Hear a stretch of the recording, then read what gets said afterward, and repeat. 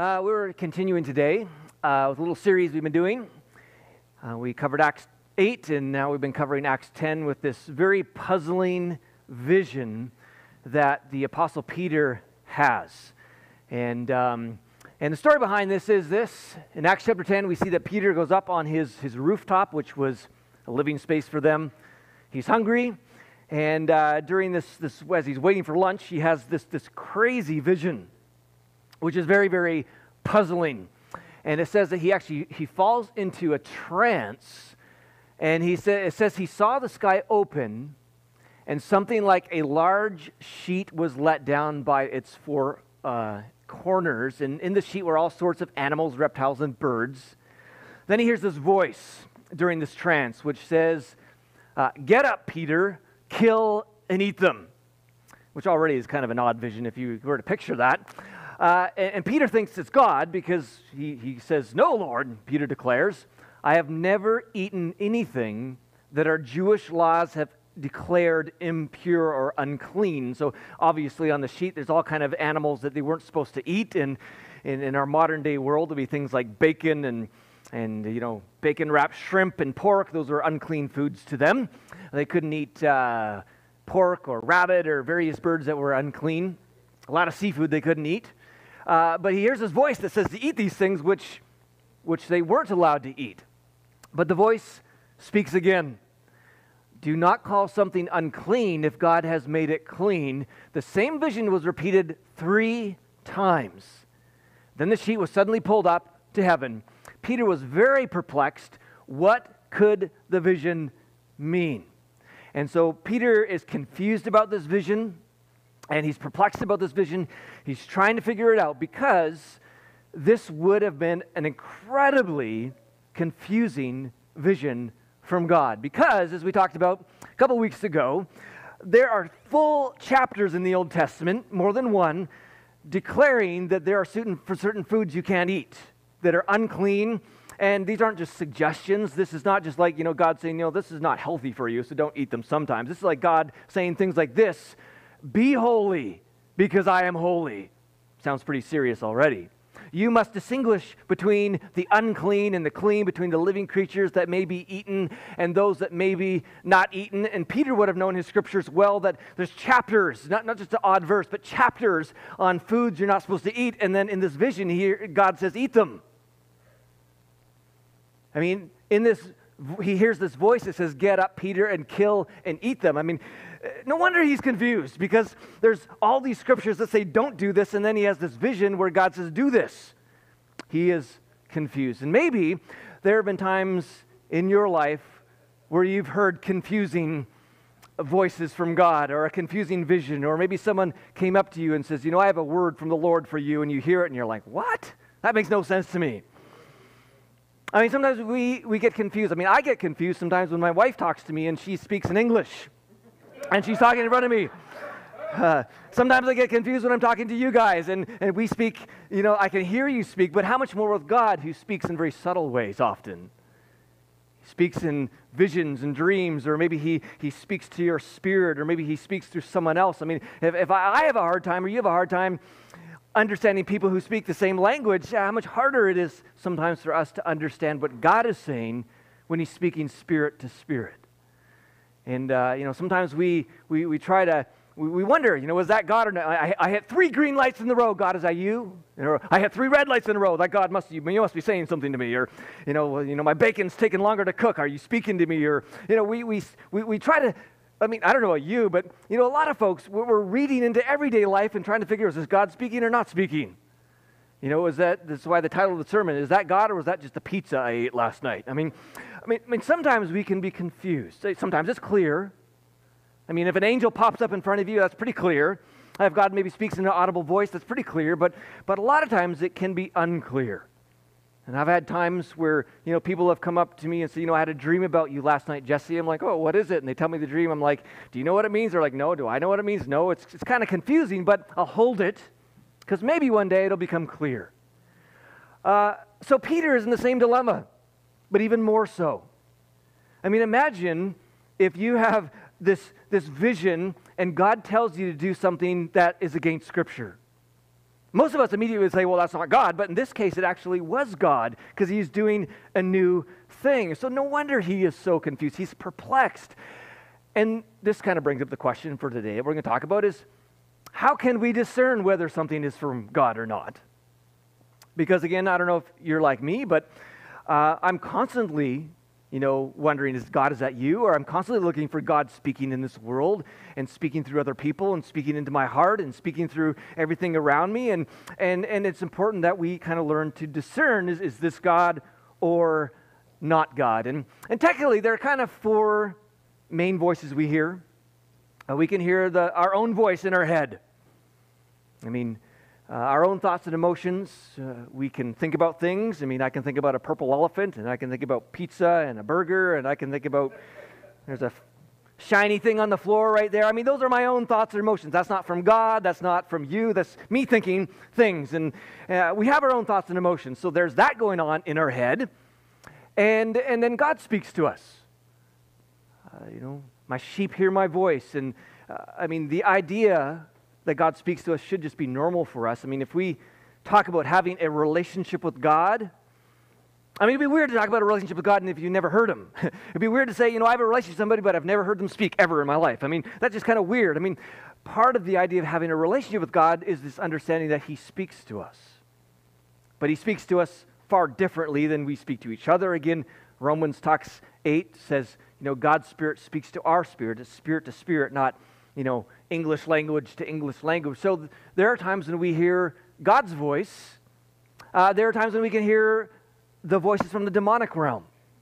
James 3 says, if you have bitter jealousy, selfishness in your hearts, do not boast and tell lies against the truth. Such wisdom does not come from above, so it's not from God, but it's earthly, natural, and he says it's actually demonic. And we see places in the Scripture where the demonic world can actually speak into us.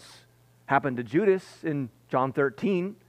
It said the devil had already put into the heart of Judas Iscariot, Simon's son, that he should betray Jesus. We see at one time, Peter, says, Jesus, that should never happen to you. And Jesus looks at Peter and says, get behind me, Satan. It seemed like Jesus was saying that even the apostle Peter was listening to the voice of the enemy. And so it's very possible that we too can as well hear voices from the enemy. And then there's the voice of others. This is like peer pressure.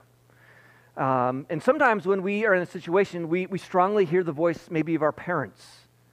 Or we strongly hear the voice of our spouse or the voice of our friends. Like, should I do this? Well, my parents are going to think this. And it's almost like you can almost hear their voice in your heart. And so we have all these voices going on. It almost sounds like we're crazy. Maybe we are crazy. I'm crazy. I don't know. But my thoughts, God thoughts, demonic thoughts, the voice of others. How do we know if we're trying to make a big decision? How do we know if we need to make a major life change? Or how do we know when God is trying to get a hold of us if it's actually him or myself or the demonic? Or because Peter could have said, well, this sounds like Satan because he's telling me to go against Scripture. But we'll see Peter actually concludes that vision was actually from God, even though it was very strange and very complex. So here's just a few things that I kind of use as I try to discern God's voice. First of all, God's voice will always line up with his character. And we know what God's character is because we know Jesus. God looks like Jesus.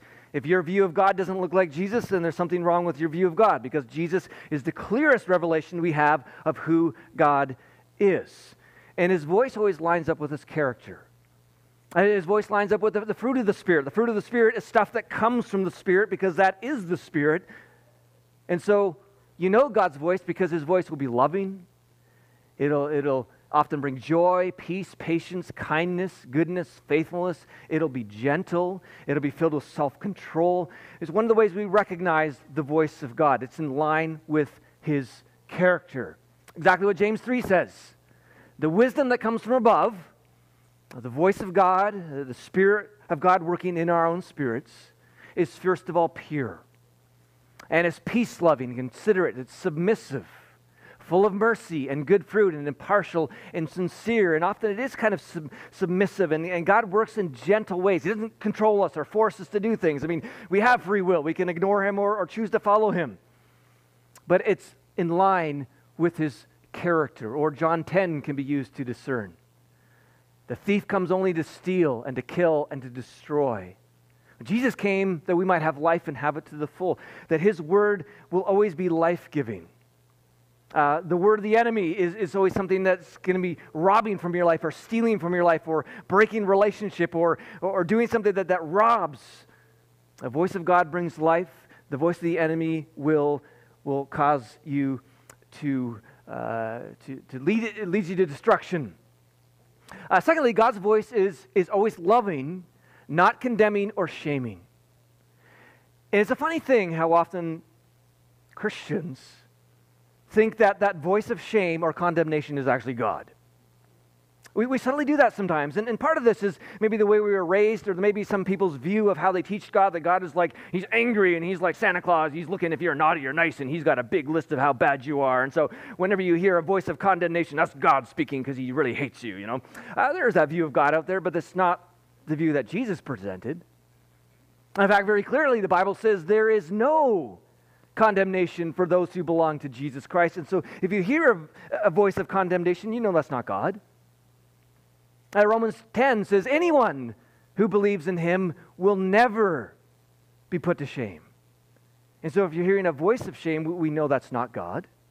And it's funny how we got to remind ourselves of this, because, I mean, so subtly we can think that voice of shame or condemnation is God, that he's really angry with us and, you know, or he's gonna punish us and destroy us or something like that. Now, God does convict us, but God's conviction will always lead us to, it'll bring peace. It'll like settle, yeah, I know I messed up there and I hurt that person, but this feels right for what I need to do, maybe ask forgiveness or move in that direction. Is very different than shame and condemnation. God's voice is loving, not condemning or shaming. God's voice brings peace. Again, sometimes God will tell us to do things that are very difficult. Sometimes God will do things that are like different than what we would maybe choose to do. It doesn't mean his voice is always easy, but there's a subtle thing that will bring peace. And there have been times when God has asked me to do some really, really hard things I don't want to do at all, actually. But there's this weird peace about it. I just know it's the right thing to do. And I just know it's what God is asking me to do, because his voice brings peace.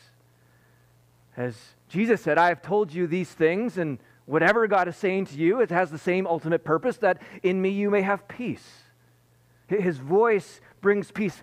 The voice of the enemy doesn't bring peace. Sometimes our own voice doesn't bring peace, and often the voice of others doesn't bring peace, but we can recognize God's voice because it just sits well in our spirit, that it brings peace. Or 2 Thessalonians, may the Lord of peace himself give you peace at all times and in every way. And at all times means when he's speaking to you. That as he's speaking to you, it's going to be hand in hand with peace. It may be even conviction or asking you to do something hard, but it's not going to be shameful. It's not going to be condemning. It's going to come with peace, and it's going to come with the fruit of the Spirit. Now let's talk for a moment about God's voice in Scripture, because, traditionally and I've taught this lots, because it is very true in most ways that one way you discern whether it's from God or not is that it lines up with Scripture. And Scripture is a tool we use to discern God's voice. I mean, after all, 2 Timothy 3 said every Scripture is inspired by God and useful for teaching, for reproof, for correction, and for training in righteousness. So surely Scripture is good to help us discern God's voice. But at the same time, we know that when this was written, the New Testament wasn't written. He was speaking about the Old Testament, that all Scripture is God-breathed. And in this case, in Peter's case, God's voice was actually not according to Scripture. It was opposite of Scripture. So it just makes it more confusing. But Scripture, because it is inspired, is a very useful tool to help discern whether it is from God or not. But we've talked about this lots over the last number of months, and you've probably seen this picture before. We know that Scripture is complicated. And we know there's lots of different interpretations and a lot of different ways people can approach the Bible. I mean, it's simple. We just look at how many Christians disagree on pretty much everything, and all the different denominations we have. It shows that the Bible is very complicated. And so when we're using the Bible to discern God's voice, the question is always, what interpretational lens are you using? Because all we've got to do is look at church history, and folks who did the Inquisition, the witch trials, the Crusades, and killed hundreds of thousands of people. Those are people who said, I think I've heard God's voice, and they had Bible verses to back it up. I've confirmed God's voice by Scripture. And people can confirm strange things from Scripture, from violence, and there's other people who can confirm things from the Bible that are very loving. So the question always is, yes, it's inspired, but if you're using it to discern God's voice, the question is always, what interpretational lens are you using? Because everybody has a lens. And different denominations have different lenses, and different Christian traditions have different lenses. I tell you the lens I use, because I think it's very helpful in discerning God's voice personally. Maybe you have different lens, but my lens is Jesus. My lens is Jesus. I read the Bible through Jesus. Other people read the Bible through Paul. They read the Bible through Moses.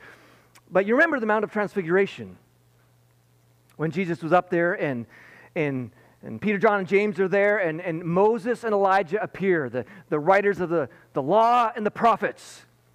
And then Jesus is there, and Peter blurts out, and this was his own thought, let's build 3 shelters, one for Moses, one for Paul, and one for Jesus. In other words, Peter was saying all 3 of these guys are equal.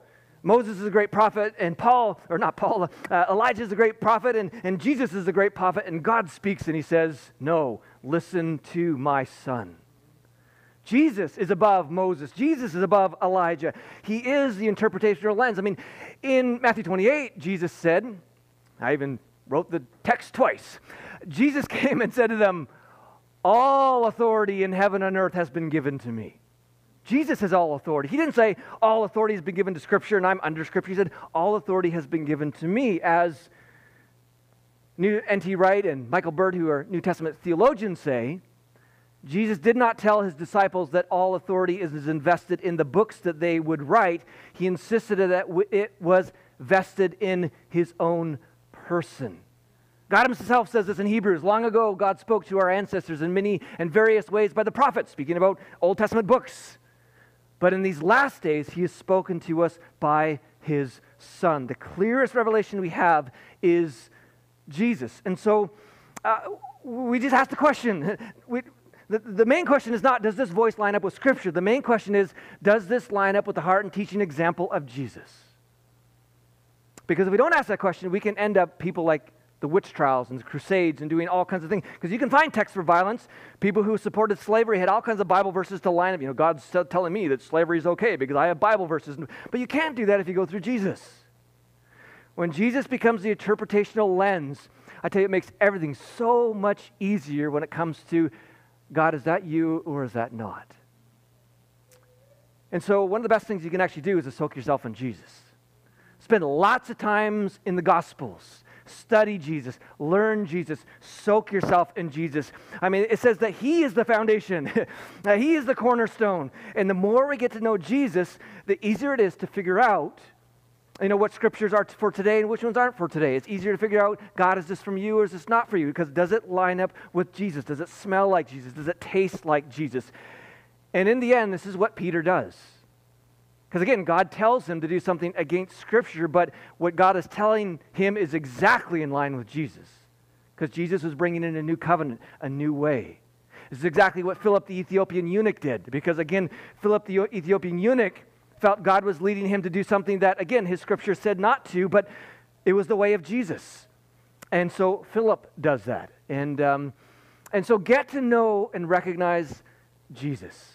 You recognize the voice of those who you love the most. And, I can recognize Marie's voice anywhere. I was in a crowded room, people chatting and yelling, and she was talking, I'd recognize the voice of my kids. I'd recognize the voice of some of my close friends. And the same with Jesus. The more you get to know Jesus, the more you recognize his flavor and you learn his story and how he interacted with people. Again, soak yourselves in the Gospels. Then when God speaks to you, you can say, even in the crowd of all those voices, I recognize the voice of Jesus. I recognize the voice of the Father. I recognize the voice of the Holy Spirit because I've spent time soaking myself in the clearest revelation of who God is, and that is Jesus. So get to know him. And lastly, you want to look for confirmation. The more risky something is, the more confirmation you will need from God. What God was asking Peter to do was incredibly risky. I mean, he was risking himself being stoned, according to their tradition. He was risking, because he was like, do I really go against Scripture? Do I really risk this? If Peter just would have gone out, it would have been foolish of him. But we're going to see that Peter actually receives confirmation after confirmation after confirmation that this was right. I mean, if you ever feel God asking you to do something risky or really challenging, look for confirmation. I mean, in my opinion, it's foolish, unless you're really sure it's God, to step out and do something that is super risky unless you have received confirmation from God. Because most of the time in the Bible, when we see God asking for risky things, God provides plenty of confirmation. And God is into confirmation. In 2 Corinthians 13, this verse here was reflective of Old Testament verses as well, that every matter must be established by the testimony of 2 or 3 witnesses. In other words, when God gives his voice, he's often going to give confirmation, and 2 or 3 other witnesses or confirmations. The whole ministry of Jesus was this. One of the reasons for miracles was confirming that the message of Christ was real. As what Hebrews 2 says, God confirmed the message by giving signs and wonders and various miracles and gifts of the Holy Spirit wherever he chose. That these were signs to say what Jesus is saying is legit. And I'm going to confirm it because what Jesus was saying was risky. Because he was constantly going against Old Testament Scripture and making a whole new realm, a whole new covenant. Very risky, but he confirms it. And when God speaks something difficult to you or challenging, he is going to confirm it. And we see this in our text here. So Peter says, no, Lord, I'm not going against Scripture. I mean, be holy as I am holy. I'm not doing it. I've never eaten anything that our Jewish laws have declared impure or unclean. But the voice spoke again. So God doesn't just give it once and say, you need to have faith, Peter. You better go with it. You better listen to me the first time. No. God knows this is risky and hard. And so God says, I'm going to tell you again. Second time. Do not call something unclean if God has made it clean. The same vision was repeated 3 times. I mean, it'd be awkward for Peter if God just said it once and then God is like, well, Peter, you better have faith. You better just go with it. I mean, that's risky, but he repeats it 3 times. Then, as he's perplexing over this vision, some people show up at just the right time who are kind of the fulfillment of the vision, which we'll talk about next week. And if you read through the whole story, we see that God confirmed this message 7 times. Because it was so risky. Because God was asking Peter to do something which was entirely against the grain of all his tradition and all his learnings and all his understanding of God. So he says it, confirms it 7 times. He does it 3 times by repeating the vision 3 times. And then he has these folks show up as a confirmation. He has angelic confirmation. Then the Holy Spirit's poured out on the Gentiles, which is confirming the vision. And then he has confirmation from godly counsel 7 times. I mean, if you feel God is asking you to do something risky, look for confirmation. We see God does this to Moses. When he asked Moses to do something pretty risky, I mean, it's pretty risky, if God showed up to you and says, you need to go take on Pharaoh. I mean, that's pretty risky, taking on the largest army on the planet in those days, and it's just you and your brother. That's pretty risky. God confirms it to Moses by the staff that becomes a snake and through various miracles. Perhaps the best example of this is Gideon. The story of Gideon, again, God is asking Gideon to do something very risky. He is asking Gideon, who Gideon saw as like the least person on the planet. But I love the story because God says, oh, mighty hero. And that's the way God looks at us when we think we're nobody. God sees us as heroes. He saw Gideon as a hero, and he asked Gideon to free the Israelites from the oppressive Midianites. Again, imagine if God shows up to you and is like, you need to take on the strongest army in the world right now. It's like, that's pretty risky, that's pretty foolish, and that sounds stupid. That's what Gideon thought. But he's like, God, I need some confirmation. So he says, give me a sign that is really you talking to me. I need a sign, I need some confirmation, because this is really risky.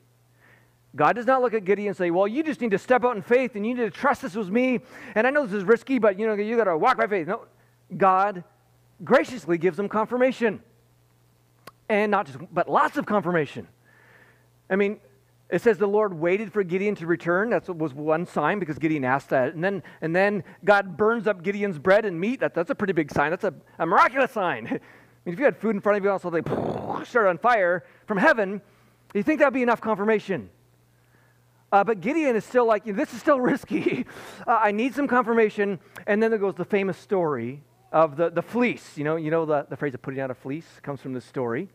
And so God makes the fleece wet and the ground dry, because Gideon is like, God, if that's really you, can you make this fleece? I'm going to put out a fleece, and if it's wet in the morning but the ground is dry, I will know it is of you. And God does it. 3 confirmations. But this was still difficult for Gideon. And then he says this. Then Gideon says to God, do not be angry with me. Let me just make one more request. That was Gideon's view of God, and sometimes that's our view of God. When we ask for confirmation, like, oh God, I'm sorry I have a lack of faith here. Could you just please give me some confirmation? God graciously gives it. God doesn't say, I'm angry with you. He doesn't say, I'm frustrated with you. I've already given you 3 signs. How dare you have a lack of faith in me? God is so gracious because God is loving and He's good and He's wonderful. Gideon says, allow me one more test with the fleece. But this time make the fleece dry and let the ground be covered with dew. That night God did so.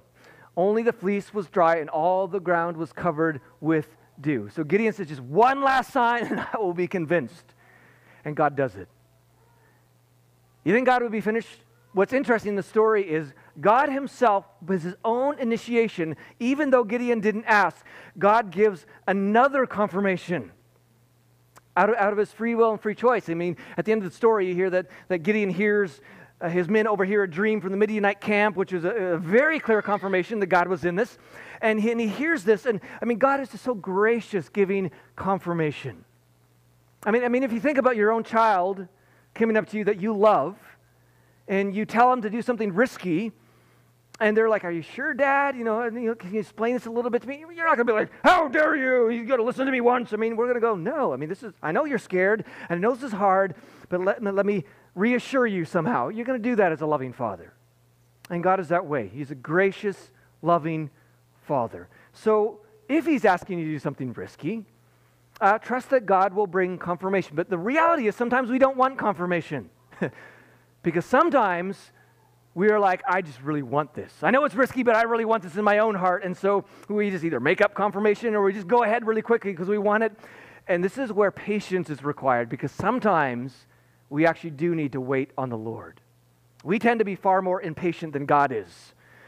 You often see in the Bible God speaking way ahead of time, giving us lots of time to have confirmation, to settle in, to give it back to God so He can give it back to us so that we can go out in time. And in the end, it's okay not to be 100% sure. Sometimes we're like, I don't know if I should step out because I'm 80% sure this is God, but I'm not quite sure. But lots of times in the Bible, we see folks stepping out and they're not 100% sure it's God. Some of our heroes. I mean, we see this all over the place in Acts 16, for instance. It says after Paul had seen the vision, he received a vision from God. But obviously it wasn't 100% clear, because it says, they got ready at once to leave for Macedonia, concluding that God had called us to preach the gospel. It wasn't like, I'm 100% sure. It's just like, I concluded, I think this is God. I wasn't 100% sure, but he goes out. Even in Acts 15, when they have all the head honchos of the church get together, all the big Holy Spirit-filled people to make this big decision, at the end of this, the phrase is this: it seemed good to the Holy Spirit and to us. It wasn't like, we're 100% sure this is God. It's just like, it seemed good, this is God, and they went with it. And God honors that. When you are like, I'm not sure if this is you, God, but I'm going to step out anyways, God honors that, even if you kind of messed it up. I mean, it'd be like if you asked your toddler who's maybe just old enough to get you a cup of coffee, and you say, hey son, can you go get me a cup of coffee? And they come back, but they put way too much cream, and they put salt instead of sugar in it or something like that. I mean, you're going to go, that was a really good try. You missed it, but I'm so pleased that you stepped out and tried. And God is like that. I mean, we don't ever, rarely probably get it 100%. I mean, we're frail and we don't always hear things. And again, we have all these different voices going on in our heads, some of us more than others maybe. But but we don't always get it right, and that's okay. And in the end, a quick way for, this is the way I do it, is this from God or not, especially if it's in the moment, because sometimes you're talking to someone and you feel God wanting you to say something to that person in the moment, and you don't have time to go home and pray for 10 days and get confirmation. You kind of need immediately, is this from you or not? And I just use this command because it's the one main command that Jesus gave us. If you were to sum up all the life and ministry and teaching of Jesus that led to this one command, would you love people deeply? And if you hear God speaking to you, just say, does that line up with Jesus and his love? Does it want me to love this person more? And if it does, I'd go with it, because it doesn't matter if it's from God or from you or from other people. If it's loving, go with it, because that is what Jesus asks us of us. Does it line up with Jesus? Does it line up with this one command? If you have time, if it's something big and God's giving you something that you can think about, often it's good to maybe go through a process like this. It could look a bit differently, but you could write down what you think God is saying and ask this question, does that line up with Jesus? You can ask this question, what will happen if I follow his voice? Does it lead to more Jesus-likeness, or does it lead to less Jesus-likeness? Do I have peace about this? Is there anything more you want to say about this Jesus? Ask him questions about what you thought you heard. Maybe you want to spend time in worship and connection and check again. Like, God, I just give you this back to you. I'm not sure if this is you, but I'm just going to worship you and connect with you. And sometimes, like Peter, God will give it back to you. God gave it back to Peter 3 times. You may want to ask, what do other godly followers of Jesus sense from God? Go to people who are filled with the Holy Spirit and are running after Jesus and say, I felt God say to this me, what do you think? And then you can ask God for confirmation. Say, God, I'm freaked out. I don't want to do this. But if it's you, would you give me some confirmation? And then you wait and you just see what he is about to do. But in the end, if you forget everything I've said, just get to know Jesus. Get to know him deeply. Study the Gospels. Saturate yourself in him. Because more than anything else in life, that will help you understand the voice of God. So, Father, we thank you. You sent Jesus. It was the clearest revelation of who you are. It's the clearest revelation of how we know whether something is from you or not. God, I thank you that you left us Scripture. You left us the gospel stories that we can sit in and read and study and saturate ourselves in. Hey, God, we thank you that you speak. God, we thank you that in those moments of pain, in those moments of joy, that you just subtly speak into our spirit, that your spirit ministers to our spirit. God, we thank you that you don't leave us nor forsake us. And God, we thank you that you help us to follow you and to understand you. And so, God, we ask blessing on us as we struggle to figure out sometimes whether it's from you or not. And I thank you for your patience in all this. And God, we know that you are good. In Jesus' name, amen. Amen.